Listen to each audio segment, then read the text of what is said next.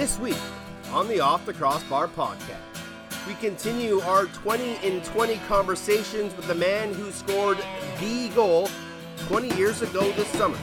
Caleb Toth was a standout hockey player, and he almost never played professional lacrosse. We'll talk about all that more right here on OTCB. I am an outlaw. I was born an outlaw's son. The highway is my legacy. On the highway I will run. In one hand I have a Bible. In the What is other good, I lacrosse got a fans? gun. Welcome back to another edition of the Off the Crossbar podcast here on SoundCloud, NLL Radio, the Lacrosse Flash, Spotify, iTunes, wherever you have us in your ears. Thank you so much. What are we, week 7, week 8 of quarantine life? Hope you're still all safe, enjoying the outdoors as best you can, keeping your distance and all that good stuff. It kind of sounds like places are going to start relaxing some of the rules, but listen to those who are way smarter than me to decide when it is safe to resume whatever it is that you do around other people. My name's Teddy Jenner. You can find me on Twitter at Off the Crossbar. You can email me, teddy.jenner@gmail.com. Love to hear from you all. Hope you're keeping busy, safe, and healthy. Not a whole lot to report in the world of lacrosse. There's not a whole lot new. Minor lacrosse is pretty much about to be done soon. There's no real chance for it. When we get to mid-May, I believe the Canadian Lacrosse Association will be making a final announcement or decision on what to be done with their championships and their leagues across the country. Some people think September might be an option, but as we get to September, and everybody knows, not only does the weather begin to change, but arenas will want to start putting ice in, and that means very sparse surfaces for lacrosse to be played on. So, as I've said in the last 4 or 5 episodes, let's just keep our fingers crossed and let's keep hope alive. And in the meantime, let's just keep talking some lacrosse. This week on the show, we have one of the best. A former teammate of mine, a former foe of mine, and an all-round gem, Caleb Toth. Currently, head coach of the Nanaimo Senior A Timbermen. He was supposed to be the offensive coach for the Vancouver Warriors. I guess technically he still is, but he showed up for one practice, and the next day the season was put on hold. However, Niner, as he's more formally known, or maybe casually known, has been a very busy man in his years. And not just the 20 years since he scored the goal for the Toronto Rock against the Rochester Nighthawks in the 2000 NLL Finals, the last game in Maple Leaf Gardens. Before that, he was a incredible hockey player with stints in the WHL, the ECHL, had a chance to go to the NHL, or the AHL, and the IHL, but that really never panned out just because a coach needed him a little bit more than the other team. We'll get into that if you're a little bit confused. But Caleb has been an integral part of growth of lacrosse wherever he has gone. A Calgary native, started his pro career in Toronto, and everybody remembers the goal. And while he only spent a couple seasons with the Rock, that goal really helped propel the National Lacrosse League to the next stage and the next level of sporting events. And it's an iconic goal in Toronto sports history. I still don't think it gets the love for what it is. We all know Toronto is a Leafs town and a Blue Jays town and a Raptors town and a TFC town and what are they, the Toronto Wolves, the rugby club. And every time the Rock take to the floor, there's a lot of hype, but they always kind of get pushed to the back burner. And that goal is iconic. And it should be up there with one of the greatest moments in Toronto sports history. Heck, it's got to be up there in one of the most historic Canadian sports history moments. I just don't think it gets love. It gets love in our circles, but outside it's still quite forgotten. However, that goal really, sparked a lot of young kids to want to play more lacrosse. Then he gets flipped to Calgary for Blaine Manning, another Alberta boy, and he helps ignite lacrosse in Alberta and Calgary that will forever change Alberta lacrosse. He helped Alberta lacrosse go to the next level, and there's no denying that. All the work that he did with the Calgary Roughnecks, within the city of Calgary and within Alberta lacrosse, you can see the benefit of all the work that he did with the amount of lacrosse players from Alberta, from Calgary, that are now playing high school, college, and professional lacrosse. There are more and more kids coming out of Alberta than ever, and a lot of that has to do with the efforts early on from Caleb Toth. He's now with the Nanaimo Timbermen as their head coach, and he has helped rejuvenate that organization. He has used what he has learned from the likes of Les Bartley, Chris Hall, Paul Del Monte, and used those lessons of being a champion with the Rock, the Shamrocks, and the Junior Lakers to really take that Nanaimo program and give them confidence, belief, and the strength to compete at the top level. Our 20 and 20 goes a little bit longer than 20 minutes, and there is a little bit of strong language, but don't let that deter you. Caleb Toth is a true gentleman and one of the best our game has ever seen. He's up next right here on 20 and 20 on the Off the Crossbar podcast. It's Caleb Toth. 10 seconds. He takes a look at the clock. Toth from outside. Doyle is up high and gets the ball. Doyle looking back to Toth. Shooting. Scores! With 1 second left. 1 second left. Caleb Toth with 1 second left fires his hat trick. It's 14-13 Toronto.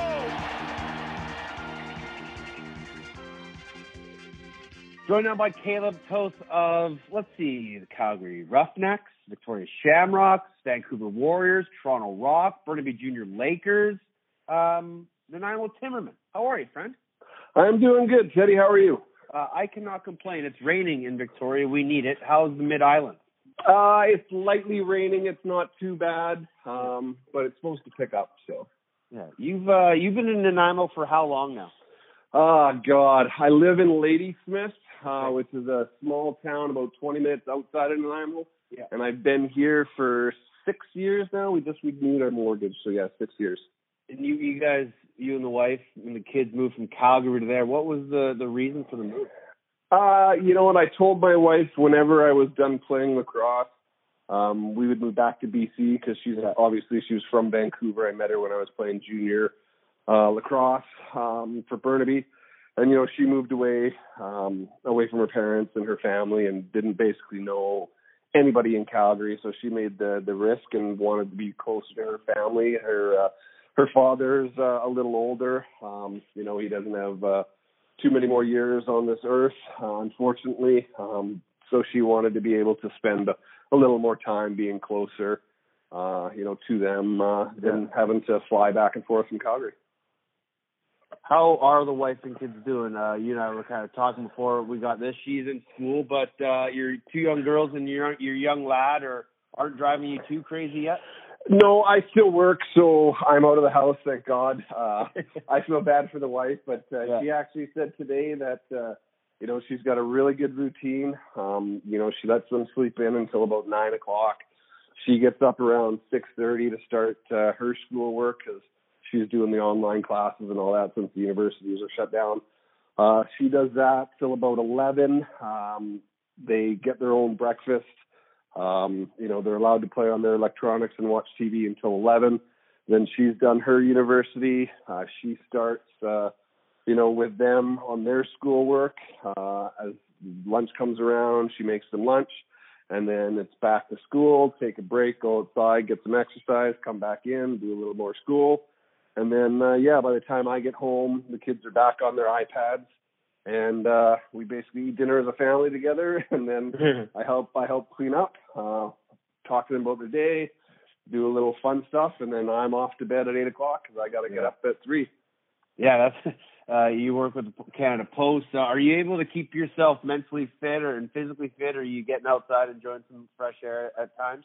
Like my second job, hauling tires. Like I work for Integra Tires, so changing over car tires and commercial tires, that gives me a little exercise. Yeah. And then on the weekends, we always go for walks or bike rides or, something just to get out of the house, get some activity going.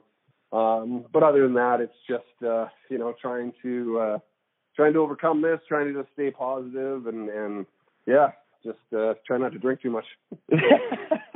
Lucky's going down a little easier these days. Yeah, they always do. You know that. They always do. I appreciate you joining us. We're going to do 20 and 20 as we have been doing. Did you just crack a Lucky? I did, yes. Yes. Perfect. I love to hear that sound. It's an unmistakable sound, the crack of the BC's gold. All right, so 20 and 20, 20 minutes, 20 questions. People may be wondering why Caleb Toth. Everyone knows you as Niner. You didn't wear number 20 or anything like that. But 20 years ago, you did score the goal. Yes, I did. It's funny. I didn't even think about it until just the other day when you texted me and it was like, holy crap, am I getting old? Right? That's the first thing that popped into my head was, it's been 20 years already. Holy crap. You look at young face Caleb Toth. How interesting is it to look back 20 years at how young you were and how different you were? Oh, how good looking I was? Yeah, man. Absolutely. No, I was young. I was good looking. Now I'm just old and grumpy. It was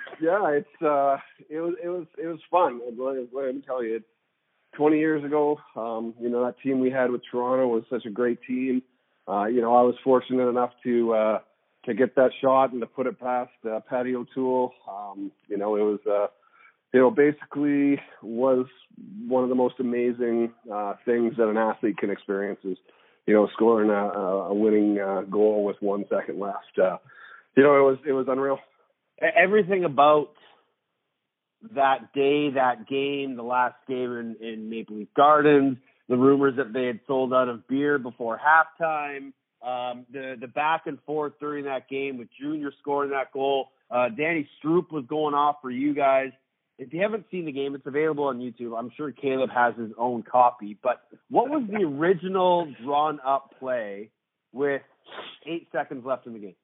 Well, the original play was supposed to be to Stroop. It was supposed to be Doily to Stroop cutting across because he was having just a hell of a game. He had 5 goals already. He just seemed to, everything he shot was going to the net. So it was going to go to Stroopy. I think they anticipated that because one of their guys jumped on Stroopy right away, and when he cut across the middle was shadowing him.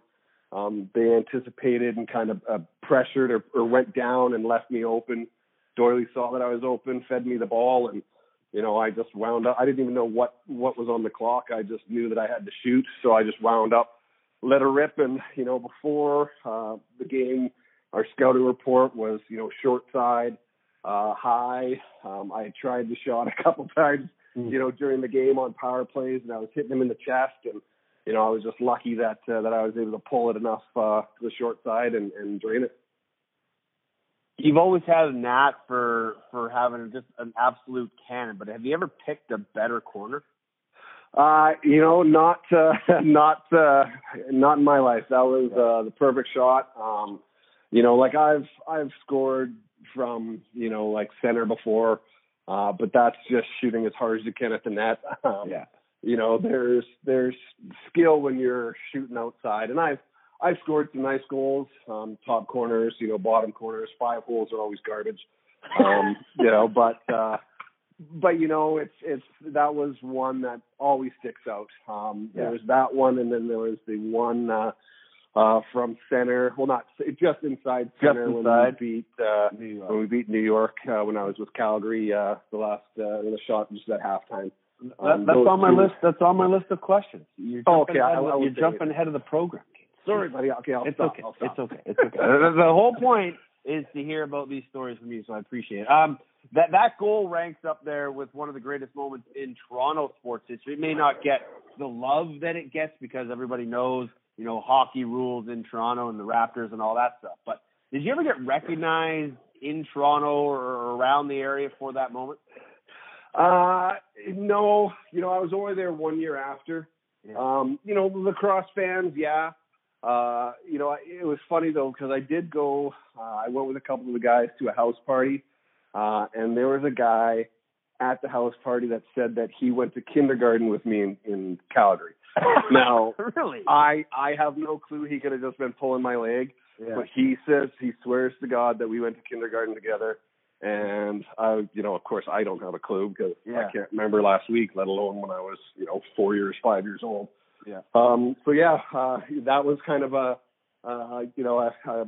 celebrity-like, let's say, moment. But there wasn't too many people that would, pick you out of a lineup, or if I was walking into Subway or Tim Hortons, there wouldn't be too many people that would actually say, "Hey, you're Caleb."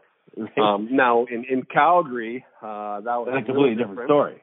Yeah, because I was born and raised in Calgary. I spent 11 years playing there. So more people would recognize me in Calgary than in Toronto for sure. How did you take the news when you found out you were going to be a Roughneck? You know what? I was excited. The one thing that was, that was a little nerve-wracking was, you're leaving a championship caliber team. That we went to 2 championships the 2 years I was there. One against Rochester, lost against Philly, and going to start an expansion team. Yeah. You think to yourself, am I making the right move? I absolutely thought it was the right move. Being from Calgary, being able to start something there. It to me, it was kind of a no-brainer, but there was always those doubts where, shit, man, what are you doing? You're leaving a championship caliber team for, a long time to start something. And, it was scary the first couple games. The first game when we got blown out, that was a little bit of a, oh man. Right. But, everything seemed to work out in 3 short years. We won a championship. So it worked out really good. And Calgary now is a real strong franchise. And, there was a lot of factors to make that strong. We had really good coaching. Really good GM, Brad Bannister, Kurt Silcott when he was there, kind of built that franchise. Tracy Kolesky, myself, we had a bunch of stuff that we did to attract, kids and we started up a school program there. When we left, Andrew McBride took it over. So it's the Roughnecks just are giving back and trying to get, lacrosse back out there and winning another championship last year. They're doing a great job. How special was that night beating New York in your hometown for your hometown team for that title and for the city of Calgary? You know what? It was unreal. Both championships I won in Calgary was at the Saddledome. First one was Buffalo. It was a great game back and forth. And then the same game with New York, it was back and forth. Casey Powell kept them in it. Mm-hmm. We just got lucky, getting a couple shorthanded goals.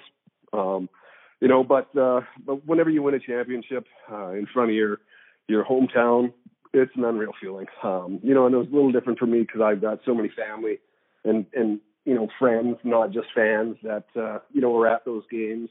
And so I got to go out and celebrate with them after. And, And that's, one of the best things about winning championships is the celebration with your family, friends, and your teammates. How important was Chris Hall in the development of your lacrosse career? Because you actually were pretty blessed. Your junior career, once you came out west, you got to play under Paul Del Monte and those great Burnaby teams. And then once you got to the senior ranks with Shamrocks, you had Chris Hall. And everybody that has ever met Chris Hall knows what a special gentleman he was. But how important was he to you in your maturation as a lacrosse player and as a human? You know what? It was. I'm very fortunate. I've had some great coaches throughout my career. I think that's kind of one of the reasons why I've succeeded in lacrosse. Hockey, I never got that break, but I never had, and not putting anybody down, but I never had that all-star caliber coaching. Yeah. Lacrosse, I did. Paul helped me out when I was in Burnaby. Coming from Calgary, I had, basically there was two coaches I had. And one of them was my dad. So, and he had never played the game before, but he knew and he understood the game. So he could show us how to execute plays and that kind of stuff. Mm-hmm. But he didn't have the skill set. And then when I came out to Burnaby to play with Paul, I learned a lot. I learned how to set a proper pick and roll. I learned how to play a two-man game before in Calgary. A lot of the time it was just give Caleb the ball and let him go through everyone and score. Yeah. So it taught me a lot. And then, of course, the first year when Victoria drafted me, playing under Chris and having, Dave Bremner, Walt Christensen, Grant Hamilton, those Darren Reisig, those veteran guys that, aren't afraid to say something to help mold you to make you better, because if they make you better, they make the team better. So they helped me out with a lot. I was very fortunate. I lived with Dave Bremner, so whenever there was, if I had a bad game or something, he let me know what I did wrong and what I need to improve on. Like it was, our relationship was great that way. I never took offense to anything because I wanted to learn and I wanted to be better. So if someone could help me be better, and even if it hurt my feelings, it didn't hurt my feelings because I could get better. So it was great having, living with him. Taught me a lot. And, those years playing for the Shamrocks, we had great teams and getting a chance to play with Paul and Gary Gates, pretty sweet too. So that's not bad. That's not bad. That was the 99 Man Cup team. True or false, you and Darcy Berthiaume were accused of stealing the Man Cup and put in a cop car. That is true, and it is true. So, long story. We didn't actually steal the Man Cup. No, you won it. Yeah, well, we won it, but so the Man Cup went missing, and no one knew where it was. We were out at the bar, and we happened to get an anonymous message that the cup would be at this place. So we took the chance. We went there, and sure enough, the cup was there. And about, I'm going to say 5 minutes later, so were the cops. So we ended up, we told the police, hey, we're not letting this thing out of our sight now. Yeah. So if you're taking it away, you're taking us with you. So they said, okay. And so they put us in the back of the cop car and took us down to the station. We got down there and, they were awesome. The police, Victoria PD were awesome. They knew that, we were players, that we'd won the cup, but they were told by their superior officers, and they cannot let this thing go.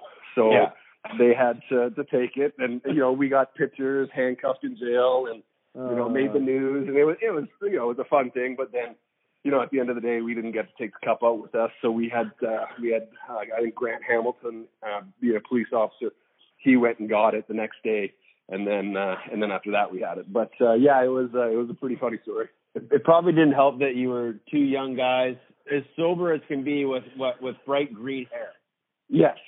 The sober part was spot on. We had not been drinking all day. How many colors have you dyed your hair over the years? Oh, I've been blonde, green. I've been red. I've been black. Oh. Just for fun, or are you like a Dennis Rodman type where it helps? No, I did blonde when I played hockey, my last year of hockey. Green, the Shamrocks.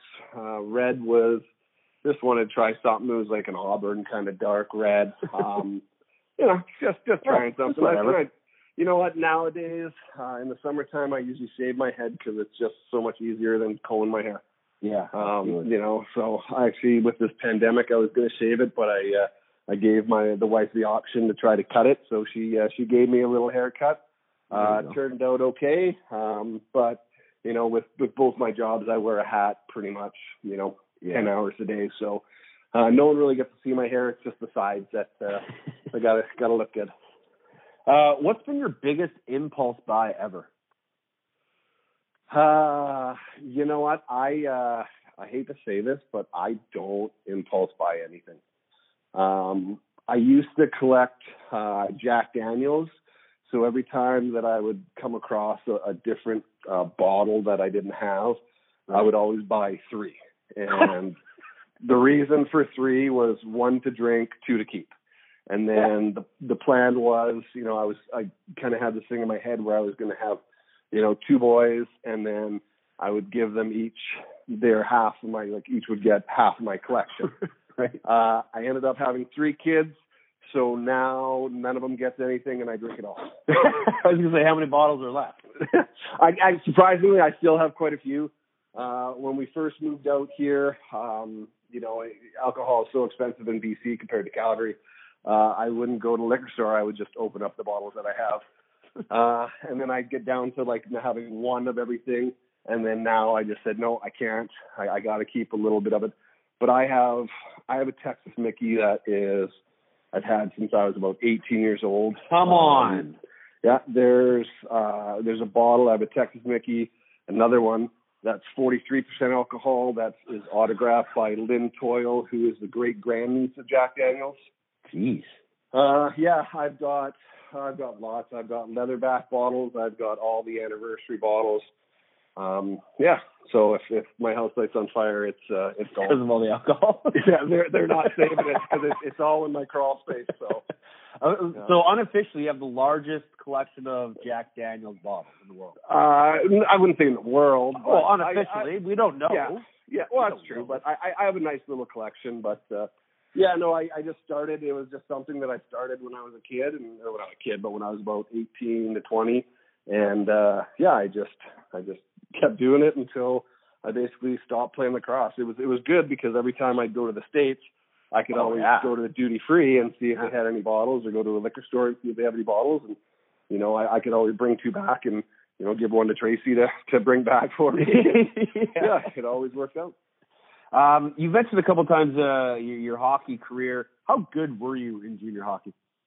You know what? It depends on who you ask. Yeah. I thought I was good. I had, 3 years where I scored 30 goals. I think I had 30, 31, and 28. So, I say 3 years, 30 goals. Easy math. Yeah. My first year in Prince Albert, I ended up with 9 goals, 6 assists, and probably 150 penalty minutes. I had Don Clark's brother, or Wendell Clark's brother, Don, was my coach. Oh, wow. And he didn't like me. He would tell me to go fight.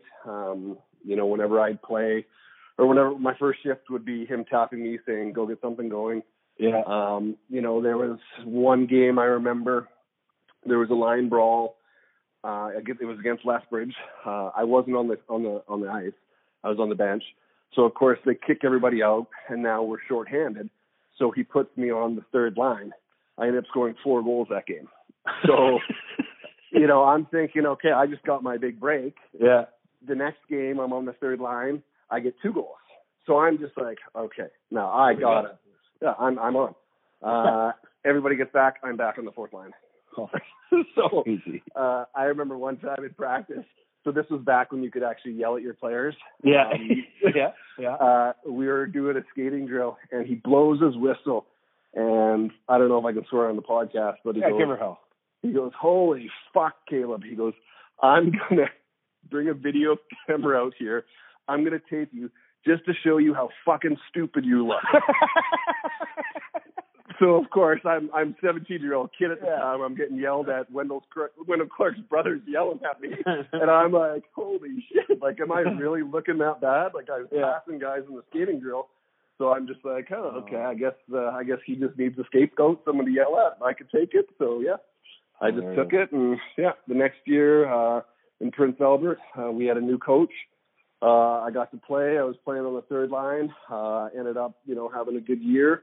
Ended up getting traded to Moose Jaw because Prince Albert was going to go for it. So they traded there was 3 of us young guys to Moose Jaw, and Moose Jaw traded their experienced vets to Prince Albert. Prince Albert didn't win it. And so we ended up being in last place, or second last in Moose Jaw. I ended up actually hurting my ankle and missed the last 2 weeks of the season. And then the next year, played the full year in Moose Jaw, had a good year. And then my last year was between Moose Jaw and Lethbridge. I started in Moose Jaw, hurt my knee, got a phone call to go see the doctor after about 2 weeks. Went and saw the doctor, got cleared to play, got traded that night. Yeah, and then so then I went to Lethbridge, and I get to Lethbridge, and their doctor gives me the medical and goes, "What are you doing skating? You're still like 2 or 3 weeks away." So I was like, "Well, that's just kind of how it works, I guess, in junior." Yeah, but I had good old Al Tour as my coach in Moose Jaw. Amazing guy, absolutely amazing guy. He's a beauty. I had Knuckles Nyland, Chris Nyland, as my coach in Chesapeake when I played in the East Coast Hockey League. Right. I tell you, he's got some stories. Oh, I would imagine. Another great guy. But these were tough guys turned coaches. So they're the way that they ran hockey was, hit, fight, try to score. Right? It wasn't, finesse. It wasn't, doing lots of drills. It was skate hard, hit hard, fight hard, go to the net hard, dunk it off your ass and in. The good old days, eh? Yeah, that's the way hockey used to be, right? Now it's everyone's speed. Well, it's the same with lacrosse, right? The game just develops and changes so much. In 10, 15 years, hockey could go back to that way, and lacrosse could go back to, the wooden sticks and beating the crap out of people instead of, speed and transition. Yeah. Unlikely, but... Yeah, very unlikely because the game is so much more entertaining on both sides, right? On hockey and lacrosse. People want speed. They want goals. They want to see, good clean hits. They don't want to see headshots. They want to see fighting, but, when there's a fight, they don't want anyone to get hurt. It's like, fight, be entertaining, but please no one fall down or get knocked out. Just be careful, You mentioned that you'd gotten traded the night you got clearance. I read an article that said when you were in the ECHL playing in Chesapeake, you got traded to the Cleveland Lumberjacks, but Nylands didn't tell you that you got traded because they needed you? No, so what happened was I started off in Baton Rouge, and I got traded from Baton Rouge to the East Coast. So I got, to Chesapeake. So it was like 7 or 8 games in. So I had a tryout with the Cleveland Lumberjacks of the IHL. Now, you got to remember, this was many moons ago when it used to be the IHL and the AHL. So I had camp, and I had a really good camp. And so, unfortunately, what had happened at the time was Cleveland was affiliated with Tampa Bay. And so Tampa Bay sent all their guys down, and I wasn't under contract. So I got sent down to the East Coast. And because I had signed with Baton Rouge, I went down to Baton Rouge. So Chesapeake was the affiliate of Cleveland. So I had like a really good camp. So they wanted me in Chesapeake so they could call me up to Cleveland. Right. So I get traded from Baton Rouge to Chesapeake. I play a bit. And then I get a phone call one day from my dad. And he's like, "Hey, I just saw in the transaction you got called up to Cleveland." And I was like, "What the hell are you talking about? I'm pretty sure if I got called up, they would have told me and I would have went to Cleveland." Right. So what it was they had called us up or called me up, but Chris didn't want me to go because we had a lot of injuries. And so he didn't tell me. And so a guy gets sent down from Cleveland, and he comes up to me and he's like, "Hey man, where were you?" And I'm like, "What are you talking about? I've been here." He goes, "We called you up and you no-showed." I was like, I'm pretty sure if you called me up, I would have showed and I would have Right. known about it. And he goes, I'm serious. He goes, we had your name, a jersey in the stall and everything. Hilarious. And so I went to Chris and I was like, hey man, like I just got told I got called up. Why didn't anybody tell me? And he's like, well, we had so many injuries. I didn't want to let you go because we're fighting for a playoff spot. Jeez. So that was the last year I played hockey. Crazy. Yeah. Lacrosse and, is game. Yeah. So what happened was that year when I was playing Chesapeake was in 99. And so that was the first year Toronto had won the championship. Right. So they had drafted me that year. So I got a call from Johnny Meridian, and Johnny said, hey, we drafted you. We'd like you to come. And I told him, I said, well, listen, I'm playing in hockey in the East Coast. I'm living basically Baltimore, right between Baltimore, Annapolis, and D.C. We lived in this small old town called Crofton, Maryland. And so he said, well, shit, we can fly you up, or, you can drive up, and play some games, or, if we're in Philly, you can go to Philly and play some games. Like, we can make this work. And so I had said to Chris, I said, told him the situation. This is what I wanted to do. And he basically said, if I leave to go play lacrosse, I can't come back to play hockey. And so he didn't want me, playing two sports. He just wanted me to commit to hockey. And because I had signed the contract and I had already said, yeah, I was going to play hockey this year, I decided to, to honor it and say, you know what, sorry, Johnny, for next year, all cards are on the table. But for this year, I am playing hockey, and, I did sign a contract with these guys, so I feel like I do have to honor, and not bail out on my team. And so he totally understood. He said, no problem. And then I was actually in the bar in a pub while they won the championship. And I was telling one of my teammates and the bartender, I was like, yeah, I was supposed to be playing for that team. And, of course, they're like, yeah, whatever. Right. So then the next year, when I went to play lacrosse, I kept in contact with the bartender because the bartender and the manager and one of the waitresses, they were all friends. And so me and another guy on the team, we were Canadians and didn't know anybody. Yeah. So we'd always go to the pub for lunch and that. So we got to know these guys. And, so I kept in contact with them. And then when we played in Philly, I called them and I said, hey, guess what? We got a game in Philly. You guys got to come down. So they all jumped in the car, drove down to Philly. I got them tickets and all that, and they were like, are you kidding me? We didn't know you did this. And I said, I told you guys that I could play lacrosse. So it was pretty cool. So every for about 6 years, they would always come to Philly or come watch me play somewhere. Like when Washington had a team, they'd come watch in Washington. So it was always good to see those guys. That's awesome. Who was the best teammate you played with that made it to the NHL? Oh, best teammate. Well, I fought Jerome McGinley. Oh, nice. So How'd that go for you? Good, actually. Real good. Nice. It was my first year. It was his second my first year. He actually jumped me off face-off. Oh, nice. So it was awesome. As he's tended to do. Yeah. So what happened was it was like 30 seconds left in the game. And, my first shift in the third line just happens to be, when we're down 3 goals and first thing coach says, don't fight. So I go out, take the face off, and I don't know why he'd put a fourth liner out there if he didn't want him to fight. Yeah. And Jerome goes, we're going. And I said to him, sorry, bud, coach said not to fight. And he goes, well, we're fighting. And I was like, you're going to have to jump me then because I can't drop my gloves until you throw a punch.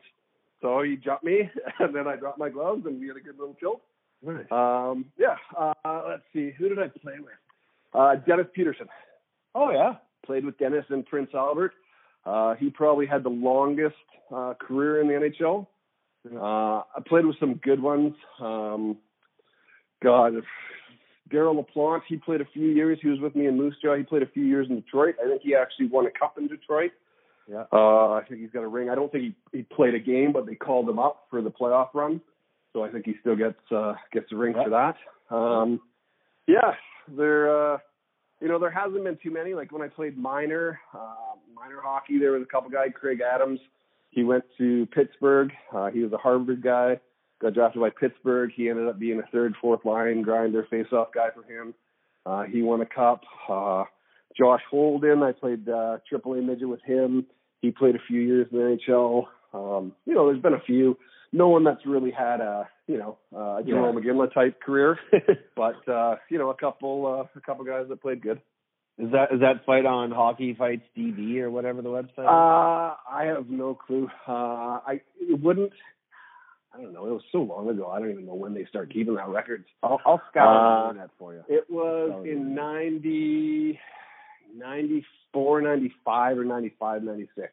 Your memory can't be that bad from concussions if you can remember that far back, my friend. You know what? I've only had one so-called concussion in my life, and it had nothing to do with sports. Isn't that just the way? Yep. I got nightsticked by a cop in Baltimore. Do we need to tell the story? It is a good story. Yeah. So we get snowed out, right? And I don't know, the States, when it snows, they close down everything. So we get to the rink. They tell us the game's not going on. So we drive back to our apartments, and there's a little snow on the road, maybe, 3-4 inches, but they're not used to it. So they just close down everything and cancel everything. So we all meet up at the pub, and we decide that there's probably about 8 of us. We're going to drive to College Town and go to the bars and party. Yeah. So sure enough, we draw straws. I get the short straw, so I'm the designated driver, which, hey, no problem. Someone's got to. I lost. Great. So we go to the bar, and we're sitting there, and I sit down at the bar, and I'm just like, yeah, can I get a Coors Light? And he's like, okay, and gives me a Coors Light, and he's like, why are you drinking Coors Light? And I said, I'm the driver. He's like, oh, okay. And so about 2 minutes later, one of the guys that I'm with is getting dragged out of there by the bouncers. So I'm like, what the hell? So we go outside, and on the way outside, he grabs a chair, but the chair is like a patio chair, but it's attached to the fence. So he goes to throw it and takes down the whole fence. So now, of course, the cops are called. They all show up, and, now there's like 8 the hockey guys and, sober me. And I'm just standing back by the car watching this go on. And this one aggressive police officer started yelling at the guys to back up, and they kept moving forward. And so I was scared, someone's going to get shot or something. Right? Yeah. So I'm like, shit, I got to do something. So I go and I grab my guys and I turn my back to the officer and I start pushing him back. And I'm like, you guys, he said back up. I turn around. He hit me 3 times before I hit the ground. Oh, wow. Yeah, hit me in the face, which knocked me out. Hit me in the back and in the arm on my way down.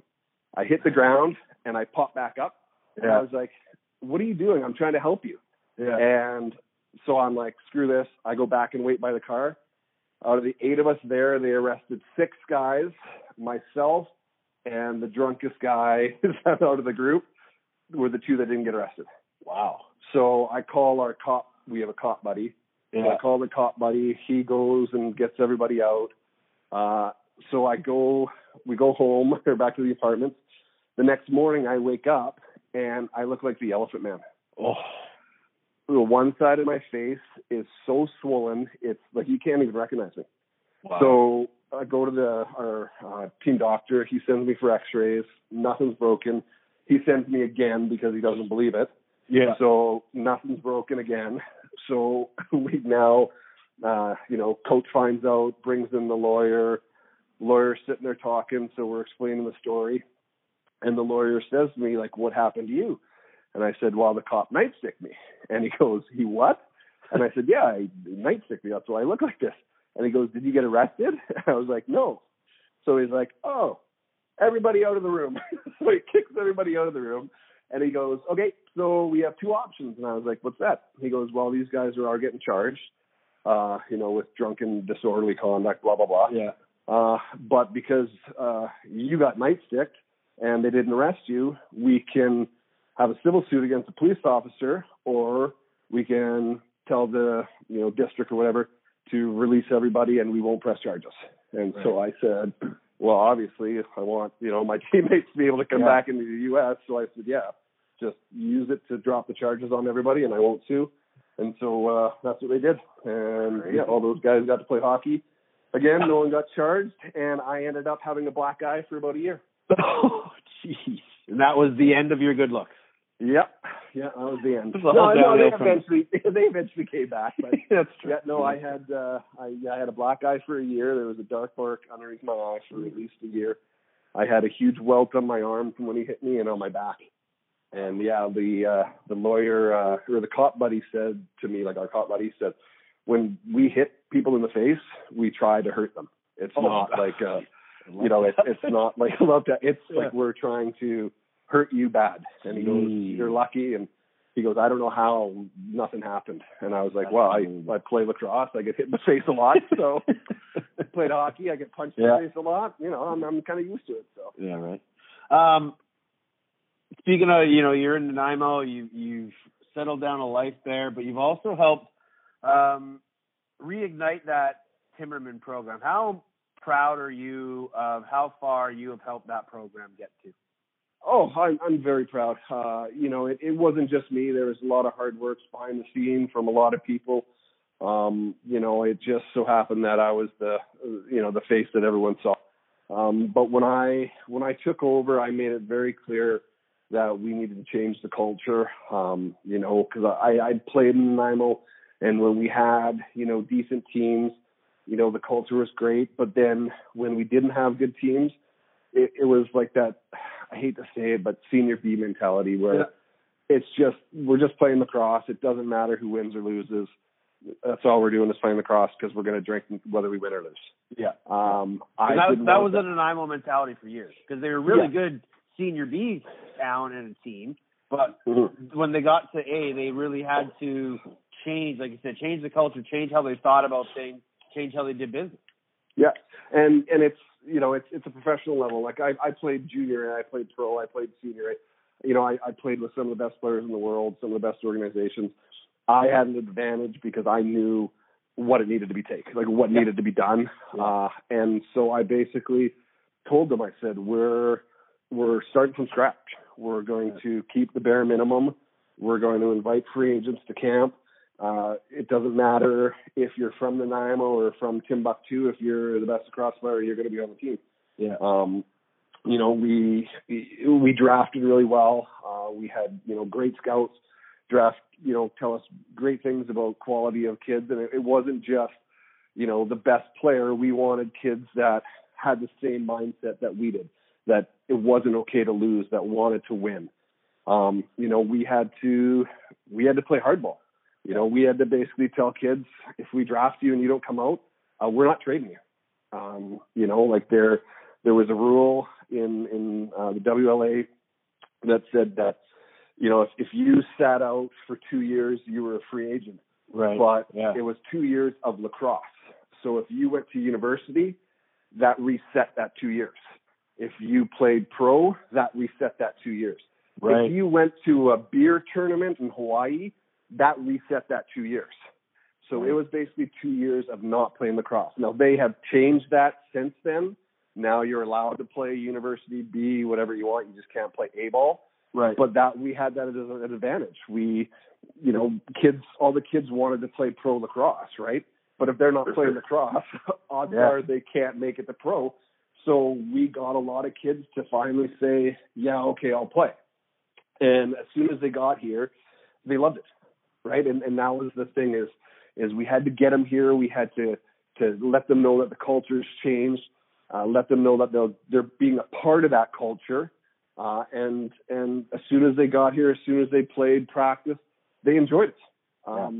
There were some kids, yes, that, were from Vancouver and it didn't work out well for them. But I always said, you got to give me at least a year, right? Give me a year, play hard for me, do what you can. If it doesn't work out, I will do my best to trade you. Now, I'm not going to give you away, but I will trade you for, reasonable price, reasonable picks, reasonable players.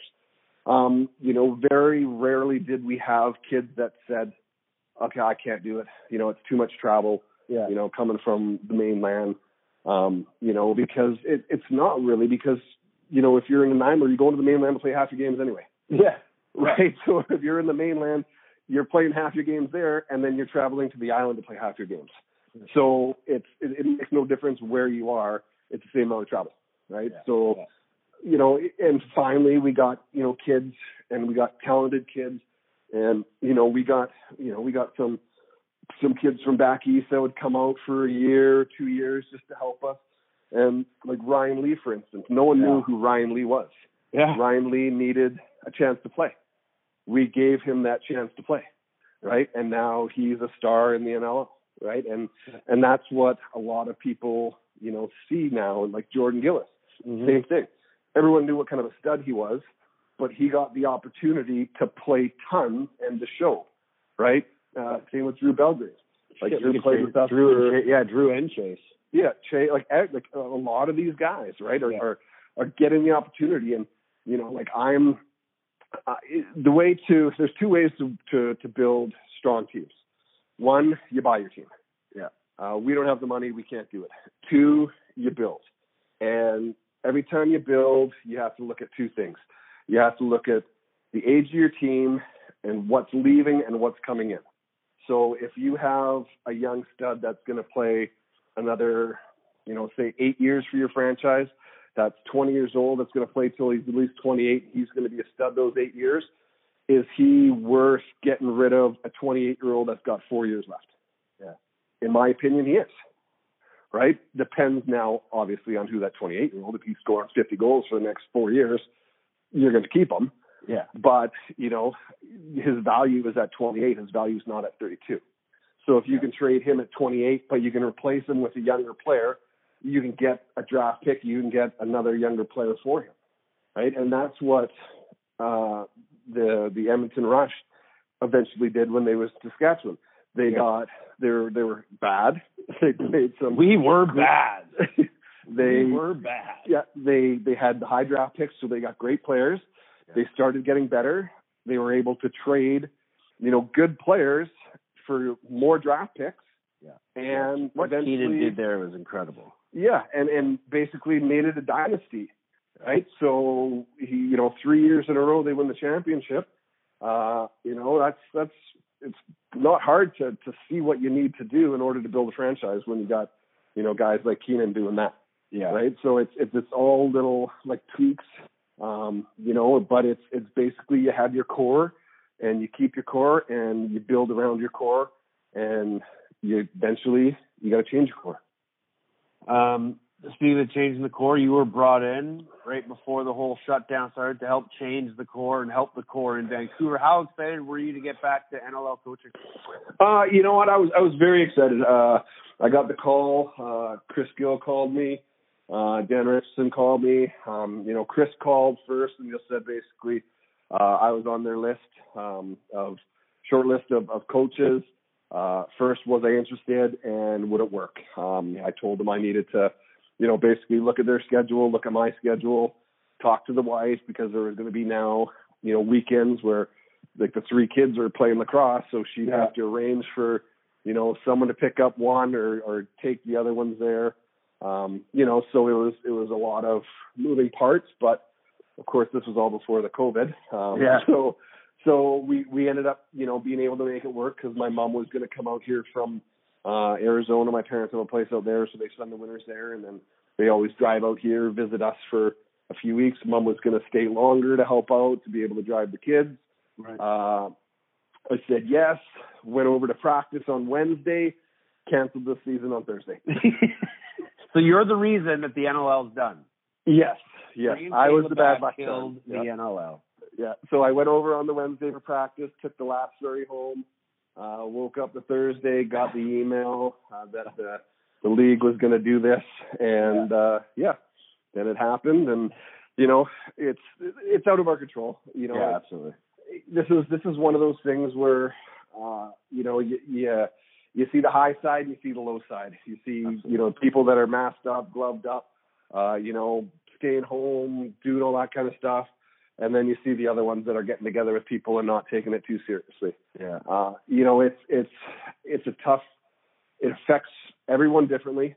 There are people that have it that don't show any symptoms. There are people that show every symptom.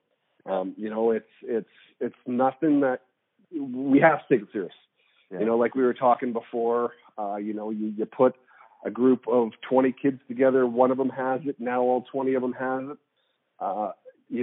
Hopefully but just if someone passes, then now it's a shitstorm, right? Yeah. So you have to take this seriously. Like I'm one of the ones that have to work. I'm 50-50, like I go to the grocery store only when we need to. Since I'm already exposed, I usually am the one that does all the shopping. Yeah. So my wife doesn't have to, but yeah, it's one of those things where we go to the grocery store once a week, buy our essentials, and then the next Sunday I go again. Yeah. It's all it is, and it sucks. But if it's going to save people's lives, it's worth it. Couple more questions here for you. This is supposed to be 20 minutes. We're going close to an hour, and I absolutely love every minute of it. You're on what? Lucky number 4 now, probably? No, actually, I'm still sucking on the first one. I don't want to leave. I'm in my bedroom. I don't want to leave the bedroom because then the kids will be like, Dad. Yeah, right. Dad. So. All right, well, let's try and bust these last two out. In that same article where I was reading about the acquisition by Cleveland and you didn't go and what could have been for a hockey career, they mentioned the story of you going to Brad Bannister and saying, hey, we need to bring Tracy Kelusky in here when Montreal was having their dispersal draft. How important was it for you to get a guy like him, and how important was the decision for you to relinquish the captaincy to him? So, do you got another hour here? Yeah, whatever. All right, we can go forever. So the whole Tracy thing, so I was excited about Tracy, like having the opportunity to get a player like Tracy. Tracy and I, he had played in Coquitlam. No, it wasn't Coquitlam. It was, who went to Kelowna? No, he was in Coquitlam. No, but he started with the Thunder. When they were in Kelowna. Yeah, they were in Okanagan. Yeah, the Okanagan Thunder. So it was before. There. Yeah, it was before they were in Okanagan. He was with them. Anyway, there was I can't remember if it was in Kelowna. Okay, I can't remember. Anyway, we dropped the gloves to square off. So Tracy and I had dropped the gloves to square off. Ref jumped in. Didn't let us fight. Went to the penalty box. Came out of the penalty box. Dropped the gloves to go off. Ref jumped us again. So anyway, we didn't end up fighting, but Tracy, I knew what kind of player he was. I knew what type of person he was. So when Brad brought Tracy to Calgary, he called me and said, "Hey, listen, I want to show him Calgary. I want to, get him to like it. Can you take him out?" Because I knew everybody, right? So I was like, "Yeah, we'll take him out. I'll show him a good time." So we get he's out pre-drinking with Brad. They go out for dinner and all that kind of stuff. So I meet up with him. And, introduce, "Hey, Trace, how you doing, Caleb, blah, blah, blah, blah." So a little bit later into the night, Tracy says to me, he's had a few drinks by this time, and he says, "I want to see." And I was like, "Okay." And he's like, "What?" And I said, "Okay." And he's like, "What do you mean?" And I said, "Tracy, I don't need to see in order to be a leader or to help this team. If it's going to make you a better lacrosse player, you can have it. Yeah. It's not something that I need." And he kind of stopped and he was like, "You know what, Caleb?" He goes, "I got to be honest with you." And I said, "What's that?" He goes, "Well, everyone back east, they all told me that I'd hate you. They said that you're an asshole, that you're, cocky, you're conceited, And I said, "Well, Trace," I said, "when I play lacrosse, I play to win. I don't play to make friends."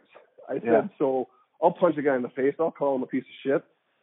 After the game, if he wants to have a beer, I'm okay with it. But if he's got a grudge," I said, "I'll fight him in the parking lot. Like, it doesn't matter to me. I play to win. I don't play to make friends. And, we're not playing. You're going to be my teammate. I think you can help us. I want you here. I want you to be happy. And, if you want the sea's yours." So, and he was like, "Well, thanks." And, after that, Tracy and I kind of became, real good buddies. We were roommates, the whole time we were on the road. We were staying together. His wife and my wife became friends. The only bad thing was I lived in the southeast. Tracy lived in the northwest, so we were like 45 minutes to an hour drive away from each other. So, during the week we didn't see each other that often. It was just, games and practices and that. But the same thing happened with Taylor Ray. So we had Tracy was a captain, I was the assistant, and Kyle Granger was the other assistant. Yeah. So Chris Hall, the NLL just changed the rule where if you're on the floor during a penalty, you have to be on the floor. So if a player comes to the bench and goes talk to the ref, he has to stay on the floor. He can't go back to the bench. Right. So we wanted a defensive guy with a letter so he could go talk to the ref and then go back and play short man. So I said, naturally, he can have mine. And Chris was like, what? I said, he can have mine. Like, you don't need a letter to lead, right? Yeah. Like, I've had a letter for, 3-4 years. He can have it. We don't need to rotate letters. It's okay. I'm fine with not having a letter. And Tracy, the same thing. He was like, I can't believe you just give it up like that. And I was like, it's not that hard, but it's just a letter on your shirt. Like, you lead by what you do. And he's like, I know, but it's just, you just keep giving and giving. And I was like, well, yeah, that's what teammates do. Right? Yeah, and that was one of the main reasons that you were enshrined as forever a Roughneck, had your number put up in the Raptors. We've talked about that moment before with you on the show, but who do you think should be the next one? Who's the next forever Roughneck? You know what? I think, well, if you look at a player that's given his entire career, started as a draft pick, which was probably the first one to be a draft pick of the Roughnecks and be captain of the Roughnecks, has done so much for the city of Calgary, school programs, coaching minor, Andrew McBride. Yeah. To me, he's the next one. I love Jason Walder. Jason, the only problem was he wasn't there for that long. Yeah. When Jason came, it was towards the tail end of his career. If there was, how the Canucks do like the Ring of Honor, but they only retire certain jerseys. Yeah. If they did that, there could be, 3 or 4 guys that I played with that could be in that Ring of Honor. Right. For the Forever Roughnecks, the next one I see is McBride. That's a perfect and well-suited answer. Buddy, this has been a fantastic chat. Always great catching up with you. It's been a while since we've had a good chat, but the stories will always be there. Stay safe. Stay out of the family for me, and hopefully once this all is over, we can have a lucky together. I will, buddy. You take care of yourself. Stay safe. There he is, Niner, forever Roughneck, Caleb Toth. And I love the answer of Andrew McBride for all the reasons that Caleb said. And all the reasons that Caleb was deemed forever a Roughneck. The work he did on the floor is paramount, but the work that Andrew and Caleb both have done off the floor in the city of Calgary and for Alberta Lacrosse goes beyond their exploits on the floor. I think it would be a fantastic honor for Brider, and it would be a very, very well-received award by all those Roughnecks fans, because Brider really exemplified what it meant to be a Roughneck. So thanks to Caleb Toth for chatting some absolutely unbelievable stories from his hockey days. And it was truly a different time back then. Any of us that are in our late 30s and 40s and beyond can remember the days of coaches just absolutely laying in to players. And sure, there is still a little bit of that in small circles around the sporting world. But for the most part, as Caleb said, that was when you could really lay into a player. And I kind of think hockey coaches were near the upper end of the irate level, I guess you could call it, in sport coaching worlds. But every coach has his moments of losing his mind and going off on a player, I believe. I've done it. I'm sure Caleb's done it. And I'm sure he's been on the receiving end of it many times, just as I have. But times are changing. That doesn't mean you can't help grow the next generation of great athletes. And that is exactly what Caleb is doing on the Mid-Island with the Nanaimo Timmerman, and everything that Chris Gill and Dan Richardson had hoped he would do for the Vancouver Warriors. Love chatting with Caleb. Just great stories, great fun, and always good to catch up. Went a little longer than normal. Not exactly a 20-minute chat, but sometimes you gotta let the guest tell his stories. And that's all we're about here, is telling stories, having a good laugh, and having some fun while we're kind of all locked indoors. That'll about do it for another episode here on the Off the Crossbar podcast. Again, if you want, email me, teddy.jenner@gmail.com, or you can find me on Twitter @OffTheCrossbar. Some good stuff coming from the Lacrosse Flash in the coming weeks.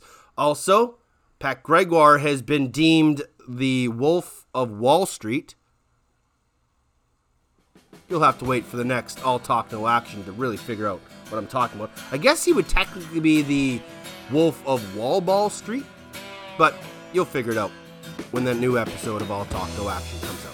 That'll do it. I'm out of here. Stay safe, enjoy the outside, get outside, don't be a homebody, but as always, keep your distance and be excellent to each other. I am an outlaw. I was born an outlaw's son. The highway is my legacy. On the highway I will run. In one hand I have a Bible, in the other I got a gun. Oh, don't you know me? I'm the man who won.